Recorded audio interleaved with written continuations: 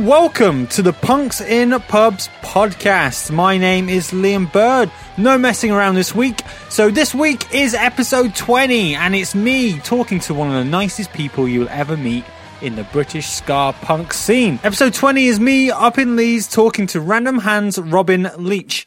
Random Hand is a band I've actively supported and followed after first hearing their album Change Your Plan in 2007. The band took a hiatus in 2015, but the band are now playing festival shows, so I jumped on a train, headed up north for a quick hangout with Robin to talk Random Hand past, present and future. You can expect a chat about me and many other people calling the band by the wrong name. Robin talks about his childhood and how ska punk saved him from being an angry kid, and also brings up his love for Limp Bizkit, kind of. We also both use the podcast as a form of therapy. Robin talks about his passion for politics while trying not to preach his beliefs while on stage. You'll also hear stories about being starstruck, musical influences, and also a great story about King Prawn's Baba Luck. All this before I had to rush back to Leeds train station to get the train back to London. As always, I handle the podcast to you. Well, I say that. This week is an in-house band. Punks in Pub's very own audio assistant, Stephen Burke, a one-man band, will be playing out the show, so stick around for that. But before that, there's this. Ladies and gentlemen, I give you episode 20 of Punks in Pubs, me and Robert Leach of Random Hand. See you in a bit. Straight in the dab at a ready, you know where that you want tell the music to go. No attention for anything more. Recycled sounds are what you came here for. Now I love the beat, but I need to shout. And if you miss the points of the band, then plug in your brain and try to loud. Come on! Hey, hey, hey, hey, hey, hey. Get up and get the beat. Hey, hey, hey, hey, hey, hey, hey. Now spit a little bit about what I think is wrong. Run along if you can, that happy sound. See a band is alive and it grows and it flows and it shows that the path of sound is loud. It's a white man culture thing, and when the bands can bring every style and put it in, you reject it, there's the exit. Big fat nose, bad point is where it's in. You turn your head, cause it doesn't go your way. That's fair enough, but I keep my teeth for when it close, man. Say, why'd you be some scar? Wait up, why'd you be some scar? Why'd you be some scar? Wait up, why'd you be some scar? Why'd you be some scar? Wait up, why'd you be some scar? Why'd you be some scar? Wait up, why'd you be some scar? Okay, let's get it started then. So we are sat in a park, it's not even a park, well, it is a park. What would you class a park? Well, this is a traffic island with some grass on it, technically. with a random barge docked behind us. It's called the Dry Dock, right? It is indeed. Plug. And it's literally no rivers around here. It's just sat there, and next to it is a nice little park. So we've grabbed a couple of drinks. I've gone alcoholic. Robin has not. I've already said his name, but I saw this on Spotify, which kind of described your band. I don't know if you've seen this. You're described as a ska, punk, metal bastard band. Bastard band. Okay. So in the section that defines genre, right? It's ska slash punk slash metal slash bastard. That's probably the most accurate adjective, to be honest. You made me laugh. You're probably not going to remember this, but I actually interviewed you before when on the phone. I was quite drunk on University Radio in Luton, and you were playing a weird show that I think you just played like a metal show, right? And you came on the phone, and I was like, I had the show going. And you went, mate, it was bad. They didn't like us at all. And the reason I bring this up is because I was drunk, and at the end, it was a really nice interview. You were really kind, and then I went, right, thanks for talking to me. And I called the band Random Head instead of Random Hand, and you, so dry, just went, it's Random Hand. And then just hung up the phone. And now I feel this interview is like my redemption. That's quite, I don't quite. Well, first of all, you're not the first person to do that, so don't worry. It's been we've been Random Head and Random's Hands and all sorts of various other things, and much ruder terms as well. So yeah, don't worry about that. So the voice you can hear is Robin Leach. Hello. How you doing, man? I'm good, thank you. Yeah, not too bad. You do pronounce your last name Leach, right? Leach is, yeah, that's good. Yeah. I'm notorious for saying people's last names wrong.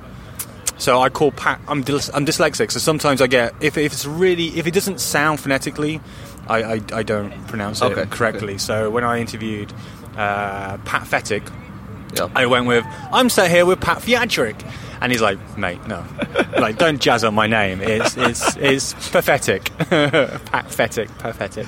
So like, fair enough. Anyway, you're back on the money there, but don't worry. It's a bit of a weird one of mine because it's a weird, I believe, Scots Gaelic spelling. Oh really? So Leach, yeah. Is that Irish? Scots? Sorry, you just said Scotland. Scots on the dad's side, yeah, way back. So where from Scotland? Do you know? Aberdeen for like generations and generations on my dad's side, way back. And then did your dad like family just go, no, we're English now? We'll go on the winning side. My dad was like, from what I understand, was basically like, I hear there's some work in that there south of England. I'll go there. And he got to Leeds, or this area. Well, he went down. Sorry, I'm not trying to say this is a podcast about my dad. This is already gone off a bit. He went down London first, and then they came back up here after a few years down there. So realised it wasn't paid. I'm the only true Yorkshireman in my family. Oh, really? Technically, my mum was born in Yorkshire, so technically she is as well. But I'm really the only archetypal one. Do you rub that in your family's wounds? 'Cause I know people from this area are very proud. Their heritage. There is a sort of there is a very intense patriotism. We've obviously played gigs all over the place.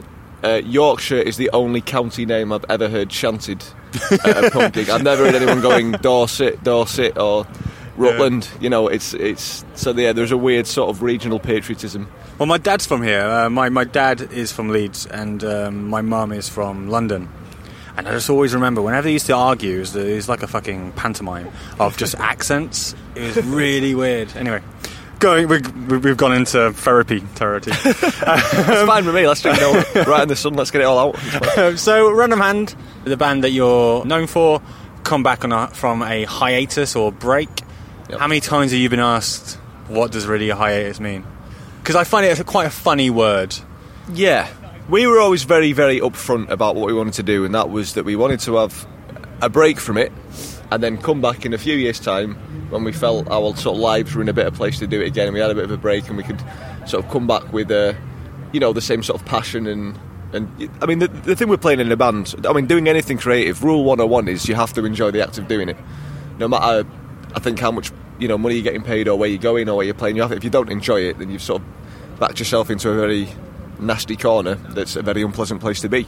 Not that was the case before we broke up, but it certainly felt like there was a bit more sort of tension or pressure, or it just wasn't kind of as natural and easy thing as it had been previously. So the logical thing to do was to have a bit of a breather from it, go and do some other things, clear our heads a bit, and come back to it. And that was always the plan. The amount of people who've kind of, for some reason, took that as, oh my god, they're never coming back ever again, ever. And promoters put it as like final gig ever. You have to make it clear we had literally nothing to do with that whatsoever. And it's just funny now, because when we announced these shows, people go like, oh, we knew you'd come back, and we were like, yeah, we said that. Yeah, that was never a secret. That was, you didn't do like 100 reasons that went, this is our final gig, and then literally 6 months later, actually, we're keep playing. Yeah, it's well, you can never tell what the future holds, and it's sort of dangerous territory, I think, saying we're never ever going to do this ever again. Not that I want to sort of speak, sort of the ways any other bands do. I think Leftover Crack have had like 10 last ever tours. But to be fair to them, though, the fact that Skizzer is still alive, like I'm not surprised that they've had so many last ever tours. Oh, the guy's a medical marvel. Yeah, I'm not disputing that. But in the 2 years you've been away, like it must feel like a lifetime, because not just like in your band, but musically the landscape has changed. So like you having to do these kind of interviews now, but like Enemy's now gone. Kerrang's supposedly going to go monthly. It's not going to be weekly and more online orientated. Blogs now, I'm guessing, are the ways that bands who are in our community can actually get a bit of publicity, or podcasts. Like, have you noticed that even in the 2 years? Well, to be honest, I mean, there was a sort of an element of all that kind of stuff anyway before we stopped. But to be honest, I mean, I don't think it's quite the same with us, because I think what we essentially were / are a DIY band who've been very fortunate to get a lot of very good opportunities. We've never sort of been quite in enough of the sort of the lower mainstream echelons to kind of really be affected too much by some of the more mainstream media. Do you not actually think that? Do you not think that at a point whereabouts, we're going to talk about this later, but like there was a point whereabouts I felt Random Hand were flying the flag for UK punk and ska. Like, you were the band. You were touring so much, and you were playing all over Europe. And anyone said, what British band do you think we should check out? I always thought Random Hand was there. And you were getting in, like, Kerrang! Magazine, and I can't remember if Big Cheese was still going there, and Rock Sound. Like, you never, like, front cover, but we're getting those opportunities, and we're getting that sort of exposure, and that was really cool, but I think it was more sort of... kind of doing our thing and having the opportunity to kind of, I was going to say poke our head through those holes then, that's a really weird expression to use, but kind of, sort of dip our foot in there every now and then. But I mean, if people did think of us as the kind of the flag-flying element of UK ska punk, that's great, but I mean, at the same time, obviously UK ska punk is an underground thing, it's kind of, it's not it's not on the same levels as a lot of other facets of the alternative scene is, you know what I mean? And it's kind of, that's by no means a bad thing at all. I think we were very comfortable to be in that, and I think that was kind of mainly our comfort zone. But I think we were sort of very much like, we were obviously very active, and it was always, that was just the kind of the way we did things. It was totally second nature for us to be that active. And I think whenever we did get things like sort of Kerrang! Or Maida Vale, we were very fortunate enough to do some Maida Vale sessions, which was an amazing experience. But I think that was kind of just us kind of almost looking out, you know what I mean? I remember the first time we went into Maida Vale and just standing in that live room and just kind of trying not to let onto the sound guys, but kind of just between ourselves being like, I'm not sure we should be here. Slightly out of our depth here, I don't know. Maida Vale though has that, because there's so many pictures of like Beatles, Rolling Stones, fucking AC/DC, Clash, like those kind of pictures just lined up, and you're just walking in going, oh, okay. And the sound guys are like on point. Oh, they were amazing. They were like really amazing, and I think they sort of, I mean, one of the things that I was sort of very grateful for them about them was the fact that obviously we were, like I said, obviously we're not sort of a fraction known or revered as half the people who've set foot in that room, but they certainly seem to treat us with the same kind of respect and looking after us in the same way they would any band, you know what I mean? They were really, really good to work with, very good at sort of putting us at ease, making us feel comfortable, having a good laugh with us, If I'm honest, though, I those guys used to enjoy... We were kind of talking about it on the way in with Mike Davies and the Punk Show, and we were talking about that. They used to really like it when Mike used to bring bands in, because it was something completely different from them with Radio 1 and Radio 2. They had the opportunity to actually... They saw it as quite... like techie, like things can get loud, so they're like, yeah, we love this, like let's try and push the mic, let's try and push the amps as hard as we can. Like for them it was kind of like a proper geek out for them. So I think even it doesn't matter the size of the band, for them it was the case of, well, these bands are something different, so like fuck yeah, this is awesome. I don't know if you got that feeling when well, now you've said that, it probably makes a lot of sense to this, because they were sort of really really involved, really up for it. I think sort of there was a bit of if you're working in the the punk scene and you pull a trombone out of a trombone case, the look on the sound guy's face is going to go one of two ways usually. But they seemed quite up for getting involved with that, and I think it was the third time we did it. We were very fortunate. We had a couple of mates filling out the brass section as well. Johnny from JB Conspiracy and Marcy from the Skints, who sort of filled it out, which is really, really cool actually to do the tunes of a full section, and that I think they quite enjoyed that as well, and having the rock element and having a full horn section to work with. So that was quite cool.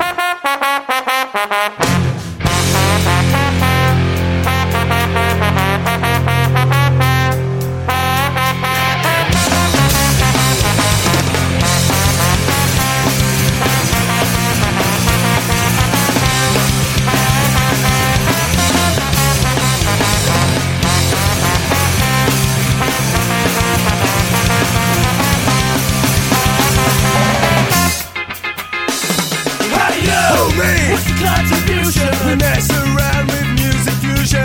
Now comes the bit where you tell me it's not what society needs.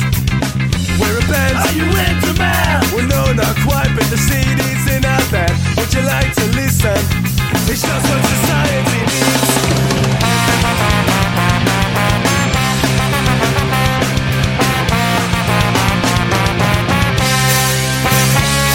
Can I see your CV to sell yourself? yourself. Tell me what you're worth. Tell it church and yeah, you just points.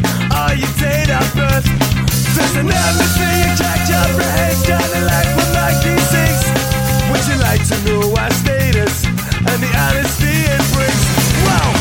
We're scum triumphant. Bottom of the pile, we're screwing for getting up. Take pride in who you are. When they spoke, my patience had enough. We're scum!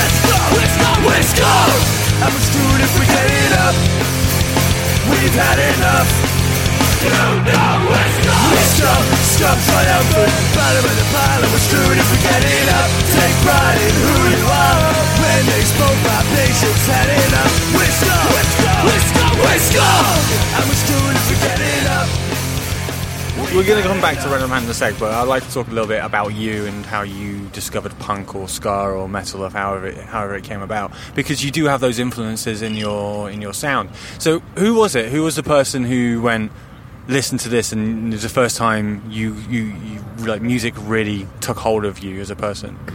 I think, I mean, I'll jump about this quite a bit, but as a young child I was very fortunate in that I was exposed to quite a lot of... I mean, my parents had a sort of a weird eclectic taste. It didn't ever go anywhere near punk or ska, but it was quite an eclectic taste. But I had two older brothers who were quite into their rock and metal. So as a very young kid, I sort of had vague, sort of hearing bits of Metallica and whatnot sort of coming out of the bedroom doors upstairs and that kind of thing, and being like, oh, that's loud. Interesting. There was a mate of mine at school, a very close friend of mine, Joey, who was probably the first person who sort of really introduced me to Kerrang and things like that, and it's through him that I sort of found out about bands like... It was kind of like the... I don't by any means mean this in a sort of derogatory way, but the kind of the stock kind of, your Green Days and Slipknots and you kind of... Yeah. That kind of thing, Blink-182, that sort of stuff. See, the thing is, I've had this conversation before, when people talk about like Blink or Green Day, I feel they don't get enough recognition for actually how many punk bands they start, and then they progress into what would probably be seen as more punk than those two bands. Yeah. And I feel I always see Dookie and American Idiot as two albums that should never ever be looked down on, because they've introduced so many fans into our genre. Yeah, sorry, I just wanted to defend. That's all. But yeah, it was just the sort of the kind of... I use the word stock because it sort of seems like the route that everyone who gets into any kind of alternative music goes through. You all kind of go through the same gateway, as it were, and then you find your own little things within that.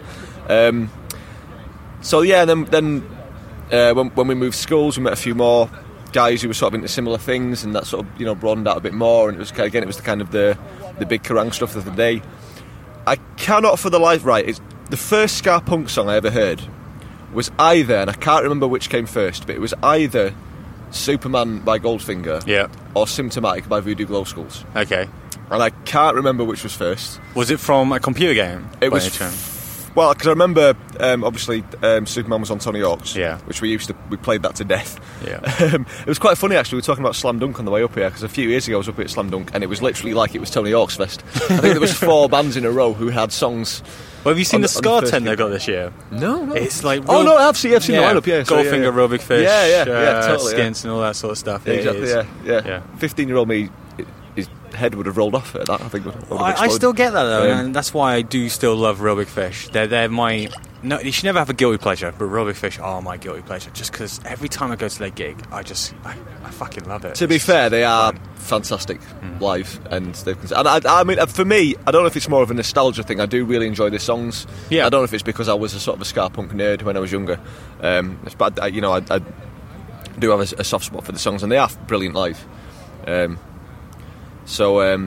And shortly after listening to those songs, they were the one. Then it was like them and Less Than Jake were the two big ones. Yeah. But it's really weird. Obviously, like ska punk as a genre has a bit of a Marmite thing going on.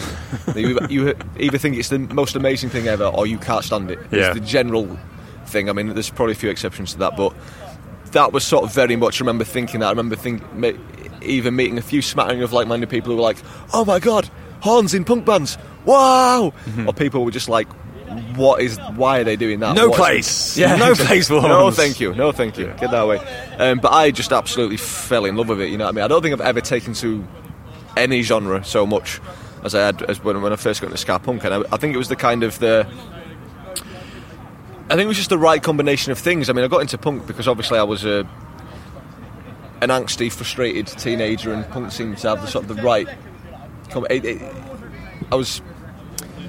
I've always sort of, I had a lot of anger issues when I was younger, and punk seemed like an incredible way of channeling those anger issues, as it is for a lot of people. You know what I mean? It's a positive outcome of what is initially potentially quite a negative thing. Sorry, I just wanted to quickly interject because the town that you grew up in is a town that's just outside of Bradford, right? Yeah. So I have this theory that, and I spoke about this a little bit at length in the past episode with Joe from Idols. He came from Swindon, and I came from a town called Newark. And from what I know about your town, it kind of seems like the same vibe, as in everything closes at 11, nothing's really open on a Sunday, and you have no way to release. And like yourself, I had anger issues growing up. I was a bit of a dick of a child or teenager. And I legitimately feel that the environment that we're brought up in contributes to the person that you become. So if you don't have an outlet, you're going to have that aggression. So I just wanted to interject and see if you agree with that, because you were kind of going into... You were kind of an angry child. Do you think that played a part in the town that you grew up in? Like, do you think you would have been the same child if you were brought up in Leeds? No, I don't think I would. I think you've hit the nail on the head with the sort of the idea that it's a very closed off place, if that makes sense. That's the thing, though. Yeah. I actually grew up in a village called Haworth, which is just outside of Keighley, which is where we were sort of based as a band.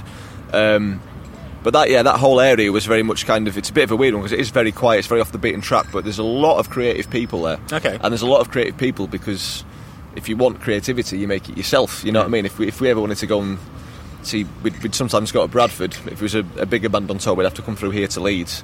But it is very much one of those places where you had to kind of make your own outlets and your own vehicles for those kind of things. So I would totally agree with that. I think that was a huge part of it. Yeah, I mean, I think you kind of your environment does. Well, it's a bit of in some ways it does, and in some ways it doesn't, because I think in this day and age, musically, I think everyone's on a level pegging because it's so easy to have access to all kinds of music. You know what I mean? I mean, bar from the fact, granted, if I'd have grown up in Leeds, maybe I'd have accidentally seen a few more bands that I wouldn't have seen coming from that area. You know. But in terms of getting hold of the music that I wanted to listen to, it was probably in just as good a stead. But in terms of the backdrop, I mean, obviously being from that area, I think influenced a lot of our... lyrically influenced us, the early stuff in particular. And I think just having that frustration of being in a place where you felt kind of closed off maybe did add to that. But like I say, it's kind of, in some ways, it's almost a blessing because it kind of forces you to be creative and forces you to kind of have that outlet. And, you know, obviously there was a lot of DIY gigs and a lot of gigs in pubs. Yeah. And you know, where the locals sat at the back not enjoying the racket that the sort of local skater kids were making and that kind of thing.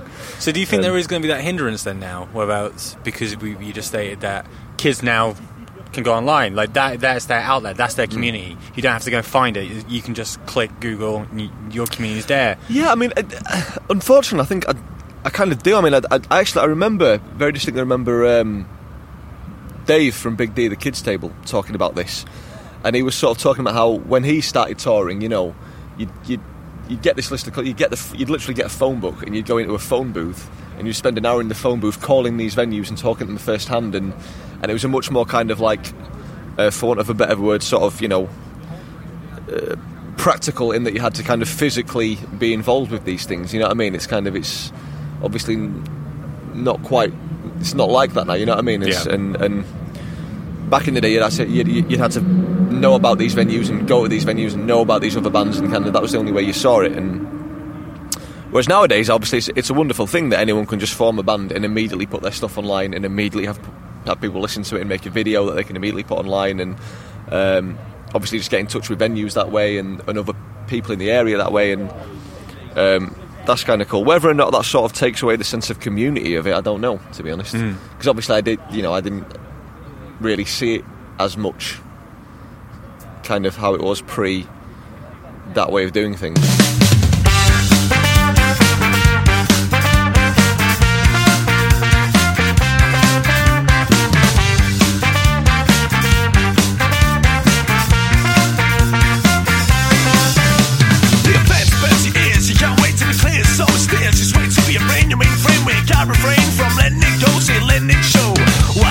Take a swing on the glass, do better when the drinks are in. They get what you got now, strut the light now. Doesn't matter when you run on the spot now. Well, you're falling down, you've lost your ground, and your actions will come around. Well, you're falling down, you've lost your ground, and your actions will come around.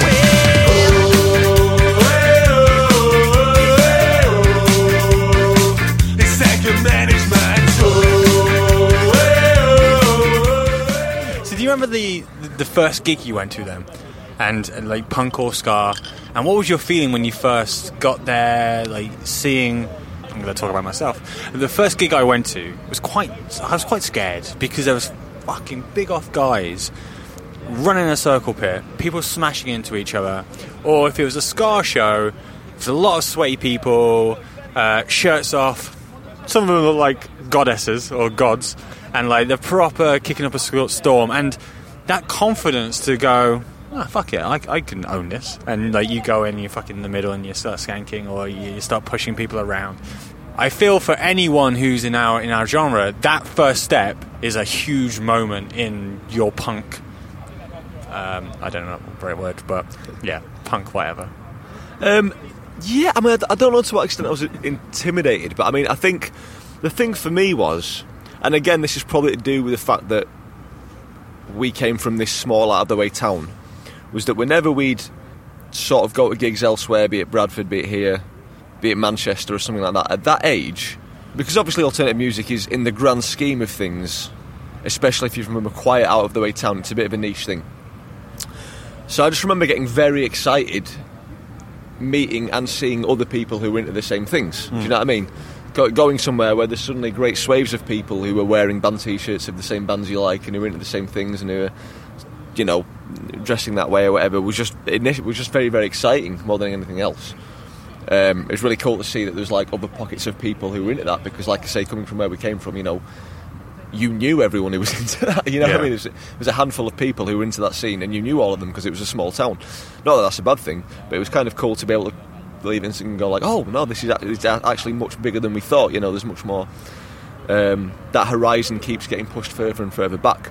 And the other distinctive thing I remember just getting into the scene and going to those early gigs was just how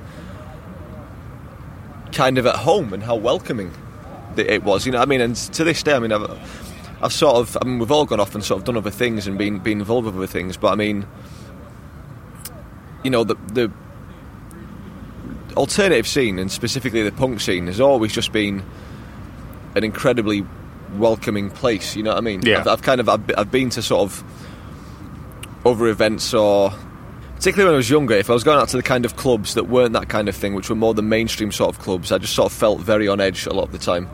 And if I've, you know, on the sort of whatever reason, if I've been to those kinds of things in the years since, I've always sort of felt a bit weird about, a bit part. They can smell me. Yeah, there's a weird sort of, just a weird kind of tension about it. I mean, it's sort of, we've played literally hundreds and hundreds and hundreds and hundreds of punk gigs, and in all those gigs we've played, I've ever seen sort of like hassle or trouble or anything like a handful of times. You know? It's so few and far between, and it's one of the things that I really love about punk, is it is just such a it is a proper community of people, you know what I mean? And it's kind of, I've never really been involved in anything else where you kind of make friends and make sort of connections that quickly and that easily, you know what I mean? Yeah. And not just from us doing it, but just from seeing it happen with other people, you know what I mean? And it's one of the things I love about I'm going to try not to sound too cheesy here, but one of the things I really love about playing gigs is kind of, you know, we do get people being in touch who sort of say, oh, it's, you know, I just want to say it's cool to come and see you guys. You know, I met my partner at one of your gigs, or, you know, we all met at one of your gigs, and that's it. Genuinely, I sort of don't have. That's an incredibly humbling and really nice thing to be a part of. Yeah. Do you know what I mean? And it's kind of, I've never really seen that to the same extent or happen as easily anywhere else as I have done in the punk scene. really. Do you think that's so because punk isn't a massive genre unless you are the Green Days, the Rise Against, those kind of bands? Is it because they don't seem distant? You can go to a show and you can talk to them in the car park. Yeah, it's totally. That kind of exactly. Yeah. And it is. I mean, sometimes even with those bigger bands who run that sort of thing, it is very approachable. You know what I mean? And you can go. And I think obviously the whole kind of point of punk when it started was that the whole point of the DIY ethos was that there wasn't meant to be a separation between the people who were on stage and who were going to the gigs. You know what I mean? The idea was that anyone could just pick up a guitar and go and do it themselves. Yeah. And that's exactly what happened. And I think maybe some people going to the gigs kind of forget that. You know what I mean? They kind of, you sort of 14, 15 years old and you're turning up at a gig in your favourite band's hoodie and you're watching this band and you're going, oh wow, these guys are. Oh, these, you sort of. I did that with the bands I loved. Yeah. And it took me a while to realise, well, no, they were exactly where we were at one point, and they were doing that with the bands they loved, and it's a kind of an ongoing thing, and you never really kind of forget that, Have you been in a position though, where because obviously you played a lot of festivals and you play with some of like the mega stars of punk music, and we've both been fortunate enough, whereas we have been backstage, whereas you can have that interaction. Have you ever gone, I love you? They kind of. I don't like a minute, but yeah, I've been prone to sort of being a bit starstruck and stuff like that. Luckily, I've never sort of kind of gushed to that extent. Yeah. But for us, it's a weird one because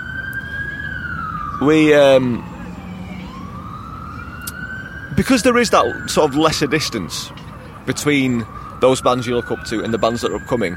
Been very fortunate in that a lot of the bands that I absolutely loved and went crazy for, I'm saying it past tense, I still do have a lot of respect for these bands, obviously, but the bands that really got me excited about this genre when I was getting into it, and who were a huge influence on Random Hand, and who sort of are a huge part of it, and we've crossed paths with the vast majority of them, most of them, sort of a good 80-90% of those bands who were helped Random, in terms of being an influence, made Random Hand become what it is. Yeah.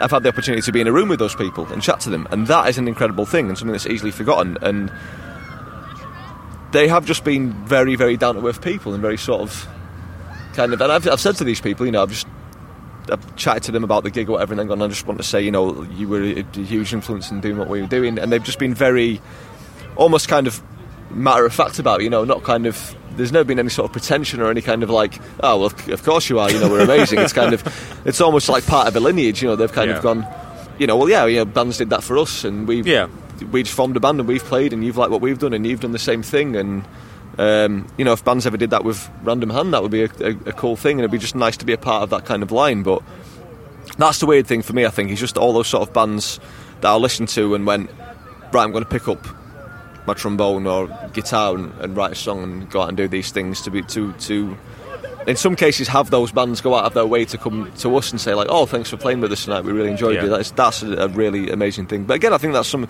I can't say for any certainty that's unique to the punk scene because I haven't really played in any other scene, but I think it's kind of, it certainly seems like that barrier isn't there as much doing this kind of music. I think we'd be remiss not talking about politics when we're talking about Random Hand. Is politics coming from you, or is it someone else in the band? Well, I am responsible for the lyrical output of Random Hand, and the other guys very kindly let me do that. I sort of feel like I have to do that as well, because as I explained earlier, I'm sort of not as on it with a lot of the organisational stuff, so I feel like I have to pull my weight in some way. So I sort of kind of get away with, because I'm doing a lot of writing, I can get away with not emailing this person or whatever.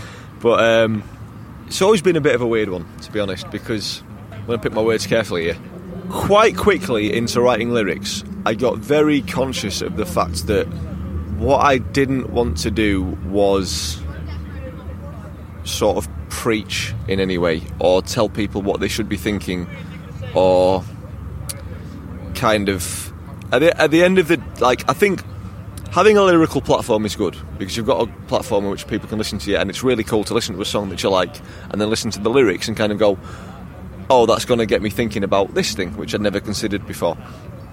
But at the end of the day, I am very conscious of the fact that we are a band and our principal job is to play music. Yeah. And that is what we do. people want the extra layer.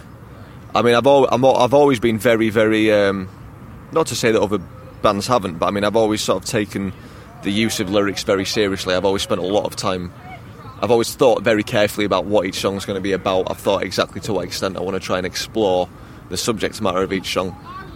I pick my words very carefully. I'll write a song and I'll go back and I will change 2 individual words in the line because it might edge slightly more to the point I'm trying to get. And I'm very, very kind of strict with that, and that's something arguably that's the kind of thing that I take most seriously. Anyone who's seen Random Hand live will know that I'm just a bit of an idiot, really, especially when I'm allowed to open my mouth. So like the lyrical content is something which I've always been very, very kind of strict on and delve into quite a lot.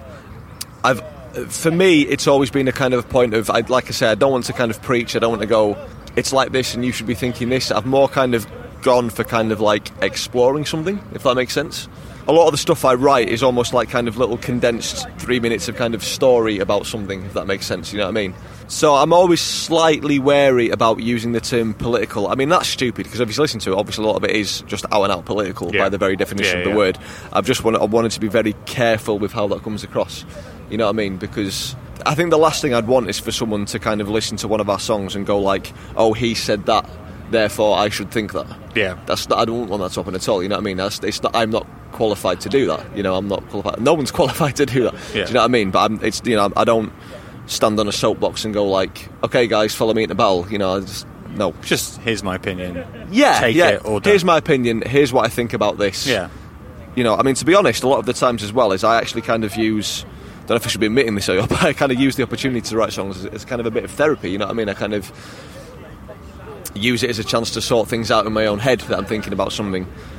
And this is one of the things I always say about any sort of artistic expression. The whole point of art in any form is that you're expressing something that you can't articulate conventionally with words. That's the whole point of it. That's why it exists. Yeah. You paint something like that because you can't say that with words. You do that piece of music and you say it like that with those lyrics in that way because you can't sit down and say it. You know what I mean? So a lot of the time it's sort of halfway between me being inspired by a subject matter and wanting to look into that, and then sort of with a bit of my own kind of anxieties about something or my interests about something kind of mixed in with that. If that wasn't a sort of convoluted enough answer, by the way, I can try and do something a bit more around the houses.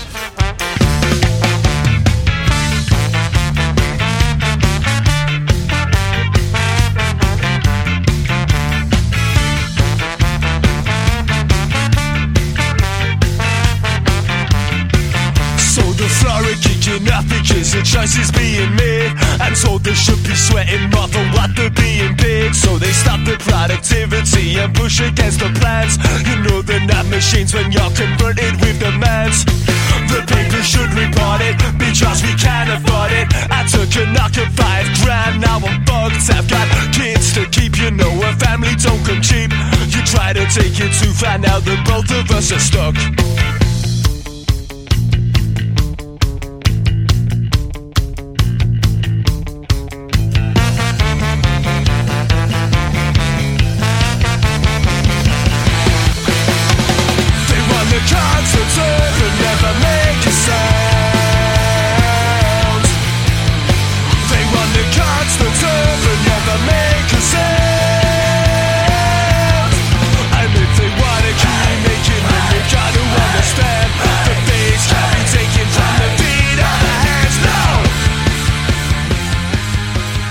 We haven't really talked about Random Hand, so let's talk about Random Hand. Yeah, forget Random Hand. So, how young were you when you all decided to... Well, we were sort of... When the initial incarnation of the band... I mean, we knew each other from like the age of 16 or whatever. I think most of us was... I think 3 of us were 17. Tilston was 18, I think, when we actually formed Random Hand. The first incarnation. It was Matt, our original guitarist, was a school friend of mine. Tilston we knew from school. He was the year above. And then our friend Dimmers was in another. He went to a different school, sort of the rival school in Great Thomas. But he was he was meet in the park, fuck you up. Yeah, exactly. Yeah. What Holy Family? What? Suck. I don't know why we're all Cockney suddenly. Yeah, so he played in another band, and then I think it just kind of circumstance happened that we'd all finished playing in bands about the right time, so we kind of got together and started playing together. The initial incarnation of Random Hand, if you heard any of our music in the first couple of years you'd been playing, you would not have recognised it as Random Hand whatsoever. It was basically a sort of a naff pop punk band with a trombone, and it was crap. It was terrible. I'm trying to think of a really shit pop punk band with a trombone now that I can compare it to. Yeah. And I'm glad we did that, because you have to go through those kind of things to find what you're about. You know what I mean? I've written a lot of songs in my time, and the vast majority of them have probably been dog shit.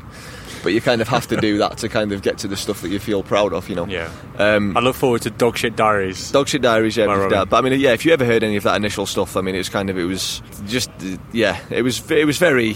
a lot of exploring going on. I think is the easiest way to describe it, as I think a lot of bands do in the start, and you kind of need to find what you're about. Originally, I wasn't the lead vocalist. It was sort of shared between Tilston and Matt, and I would occasionally really badly rap in like breakdowny bits.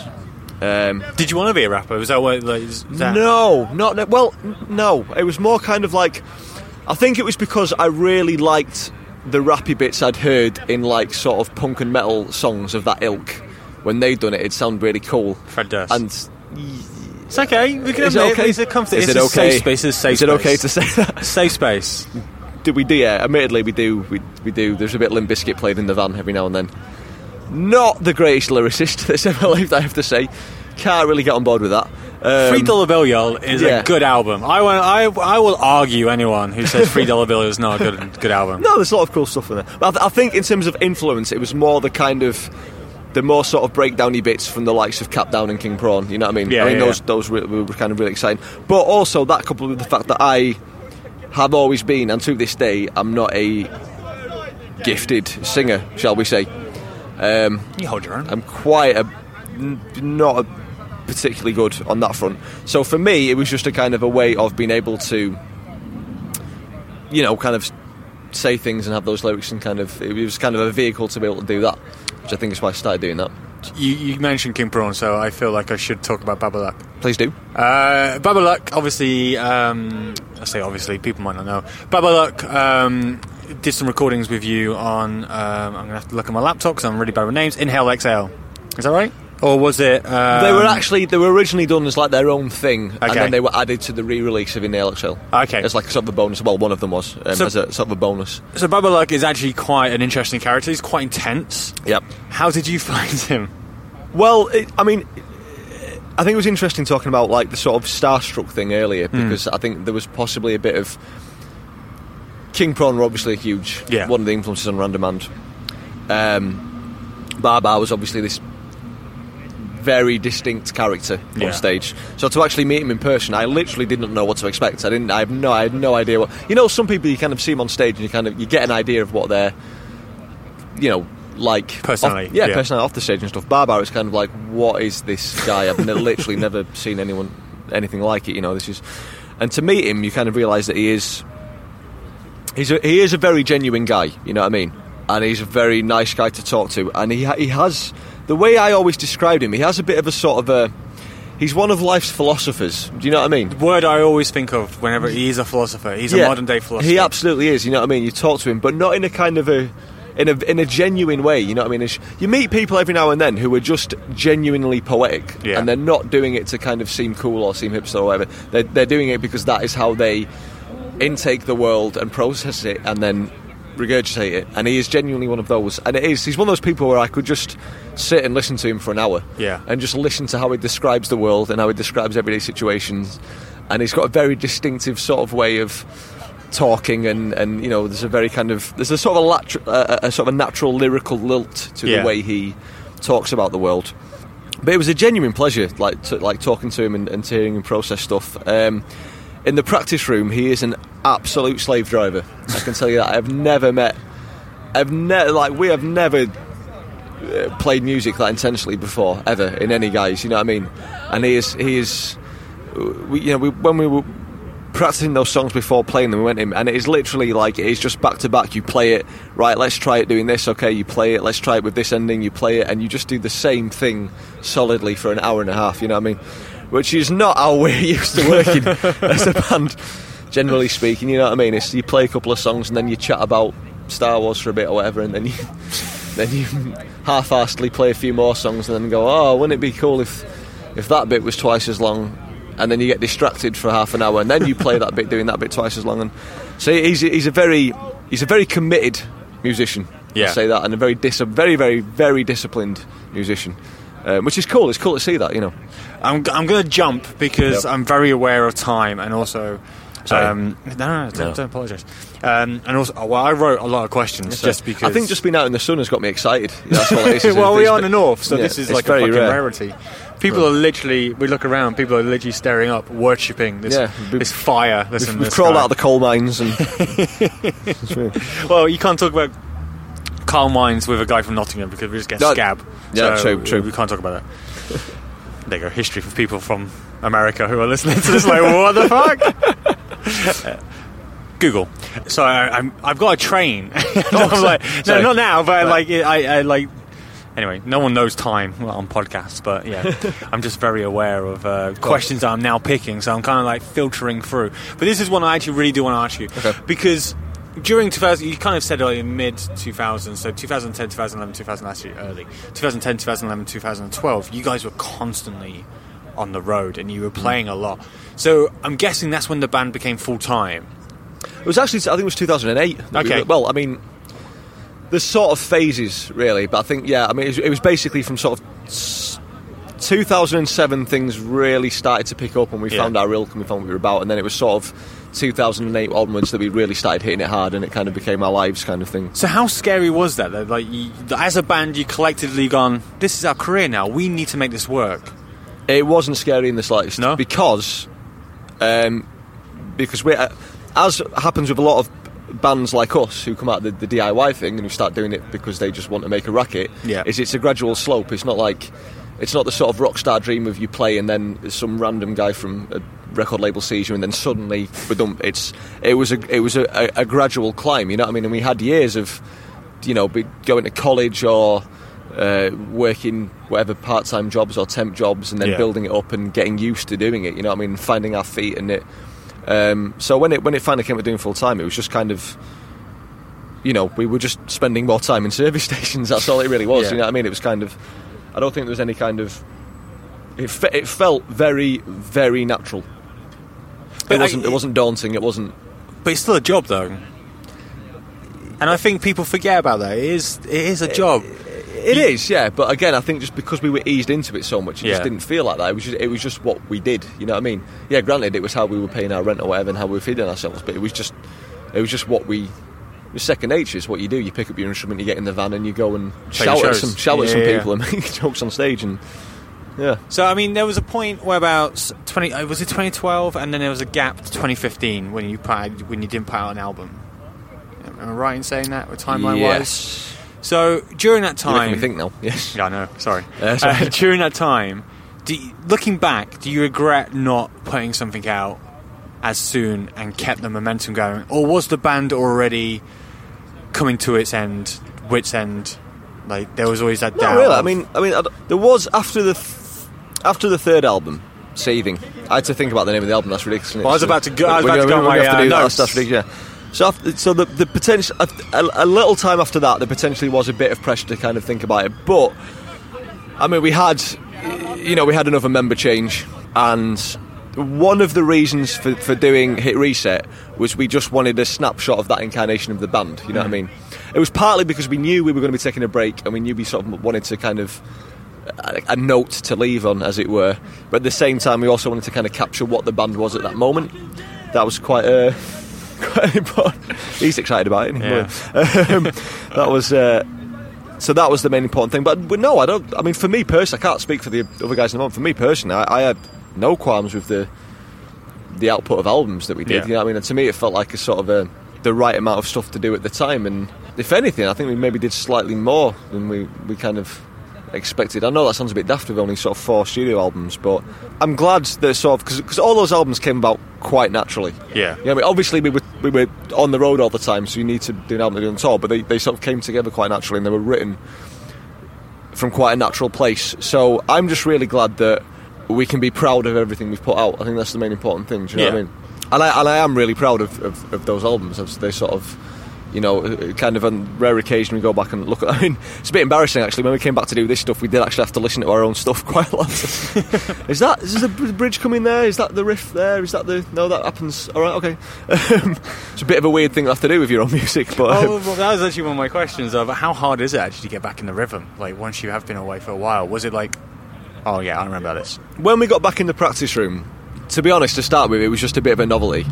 Having not done it for 2.5 years, and so kind of we stood there and looking at each other kind of going, oh, this is weird and cool. And it was literally just like, there was literally a vibe of just like, well, let's just start playing the songs and see what happens. Yeah. And there was a lot of kind of, it was really funny to kind of play the tunes and, you know, verse, chorus, whatever, and then get to a build-up, and then everyone just kind of really tentatively look at each other kind of going, what's next? Let's dive in and see if it comes about. I'll tell you something, the amount of stuff that we remembered a lot more than we thought we would. But obviously we've played those songs hundreds of times. You know what I mean? I mean, those songs are ingrained into our DNA. Muscle memory. Yeah, totally. You know what I mean? They're just in there, a lot of that stuff. So once we'd blown the cobwebs off, you know what I mean? It was just a really cool thing. It was really cool to kind of realise how much we remembered. To be honest, in terms of actually playing the gigs, and again, I don't know how the other guys would feel, but to me, it didn't feel like 2 years at all. It felt, when we got back on stage, it felt like we hadn't, you know, it was last week that we'd last played it, genuinely. Yeah. And again, I think that's just because we'd done it so much, you know what I mean? It is kind of second nature, and to me, it didn't feel like there'd been a gap at all. So that break seems like it came out of perfect time for you guys. But do you remember, I only asked this because I read a really good interview with Joe, your bassist, where basically talks about the moment. The good ones are with him, to be honest. The waffly ones are with me. He talks about... Sure, that's not true. He talks about a moment whereabouts you did a show and he came off stage and he went to your merch guy and the merch guy just went, that was shit. And he knew at that moment, like, we need a break. Do you remember a time... Was that the same time, or do you remember a moment where you've gone, this is not working, what are we doing? To be honest, I know exactly the gig he's talking about. And to be honest... I actually had... I think it was just because I was having a really good night. I don't remember it being that bad. And I sort of remember them talking about it. I mean, like, oh, that didn't feel right. And I was like, really? Wasn't that all right? Okay. I mean, I trust those guys' opinion. If they're saying that, then I'll trust them. But I think it was just because I was enjoying myself so much. I was like... I came off kind of like, oh, that was fun. Yeah. What? Oh, it was shit. Oh, dear. All right. Okay. Yeah, I mean, I think it's just sort of a fairly obvious... It just goes back to what I was saying earlier. I mean... If there's anyone in bands listening, I would just say rule 101 is just make sure, obviously, you know what I mean, be motivated, put the effort in, do stuff, but make sure you want to do it. Make sure it's natural.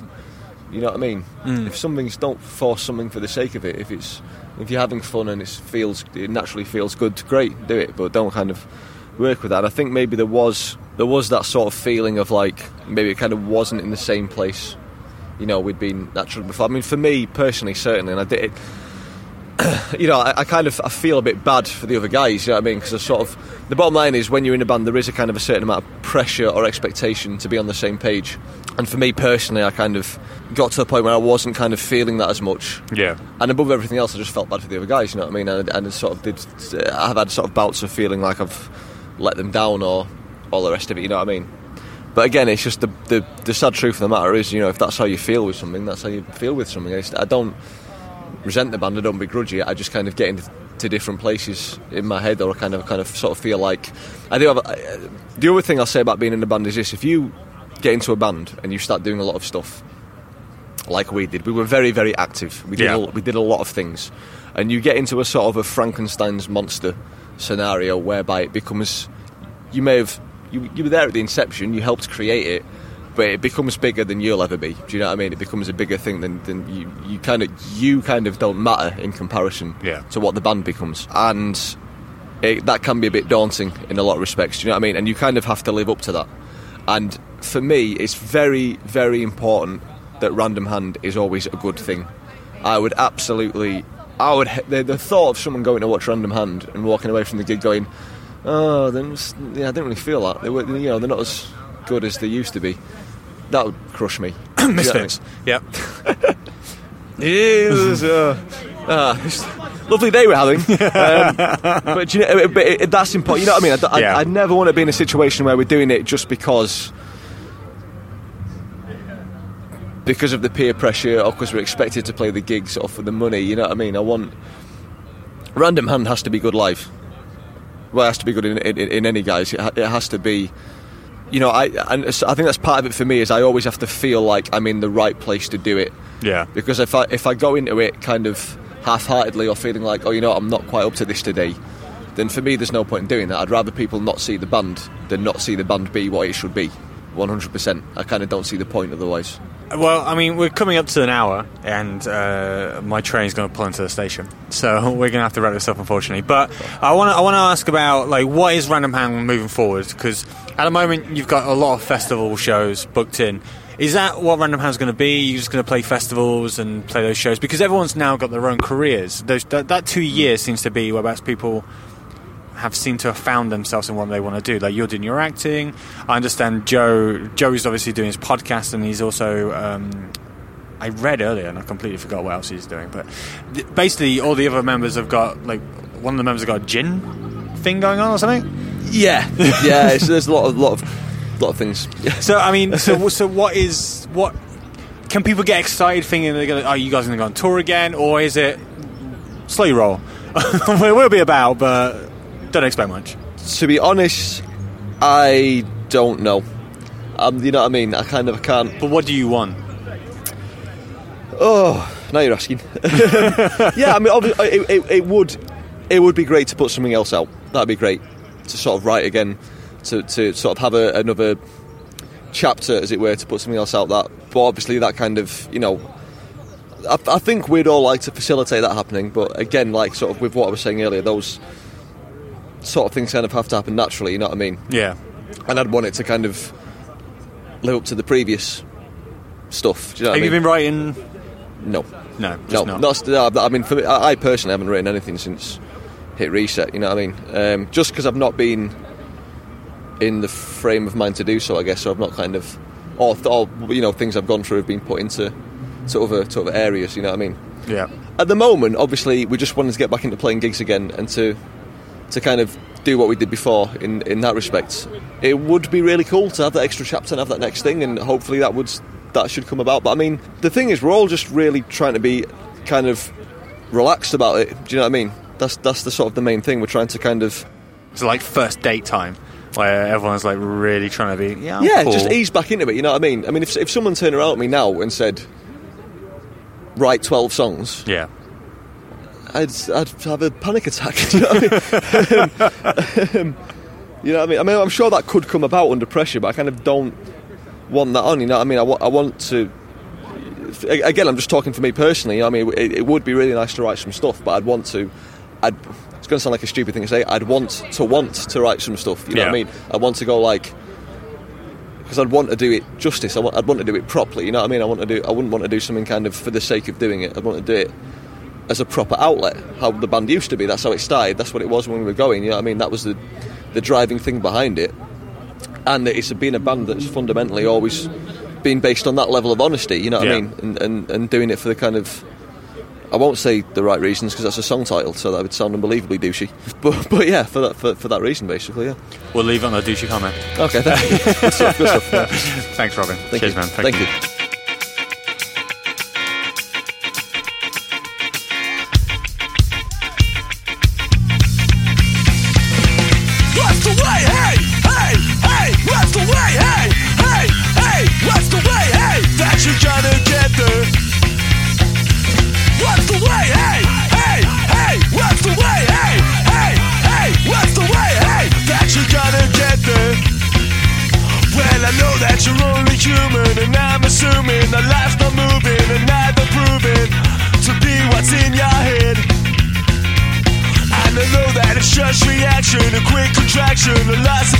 And satisfaction, but I hear a man once said, one day you know you're gonna be Bones Boy, but that'll be the end of it. One day you know you're gonna be Bones. Whoa, oh, oh, oh. One day you know you're gonna be Bones Boy, so go make the most of it until that day you're gonna be. Thank Thank you to Robin for taking the time to talk to me. Don't worry, guys, if you're wondering, I did make my train. I had to sprint, but I made my train back to London, so all is good. Don't forget, follow Robin and the guys, Random Hand, on Twitter, at Random Hand UK, and see if they're going to do a show near you. And while you're at it, why don't you follow the podcast across all social medias at Punks in Pubs? Please, fucking please, rate and review the podcast. Really, it helps more than you can ever know. It really, really does help. So please go do that. If you use WhatsApp, send a link to your friend if you know they like punk, ska, hardcore, rockabilly, or whatever. Even if they like just two people talking shit, you know, might be their thing. Send them a link on WhatsApp and let them make their own choice. Right, we are nearing the end of the podcast, so we know what that means. It's when I hand over the podcast to you to play out the show, but this week's a little different. I will be playing a member of the Punks in Pubs family's music. This week's music is coming from Stephen Burke. Thank you for audio assistance this week, Stephen. This guy is a one-man band. This is everything he's doing himself, so everything you will hear on this track is all Stephen. Stephen goes by the name of Headspacer, and this track is called Burnt Out. Until next time, if you're going to a punk show and you see someone fall down, you pick them right back up. I will see you in a couple of weeks. I love you. Bye-bye. I'm strung out, keep falling into a state of agitation. Why do I keep thinking it'll be better if I start drinking? I'm struggling to find my way out of my dismay. I'm burnt out, I'm washed up, caught in a trap, and I can't trust anyone. I can't run, I can't hide, stuck in a state of self-destruction. I'm burnt out, I'm washed up, caught in a trap, and I can't trust anyone. I can't run, I can't hide, stuck in a state of self-destruction. Not sleeping, it's no use, can't shake this paranoia. Why do I keep going, so sick of this frustration? I'm struggling to find my way out of my dismay.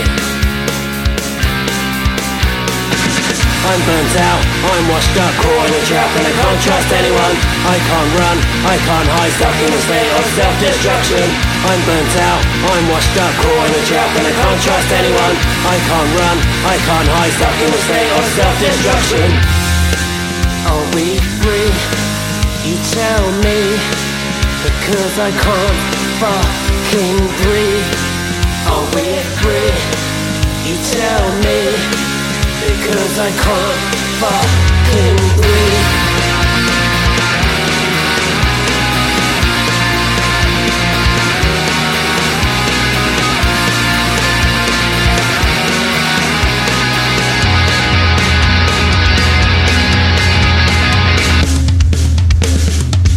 I'm burnt out, I'm washed up, caught in a trap, and I can't trust anyone. I can't run, I can't hide, stuck in a state of self-destruction.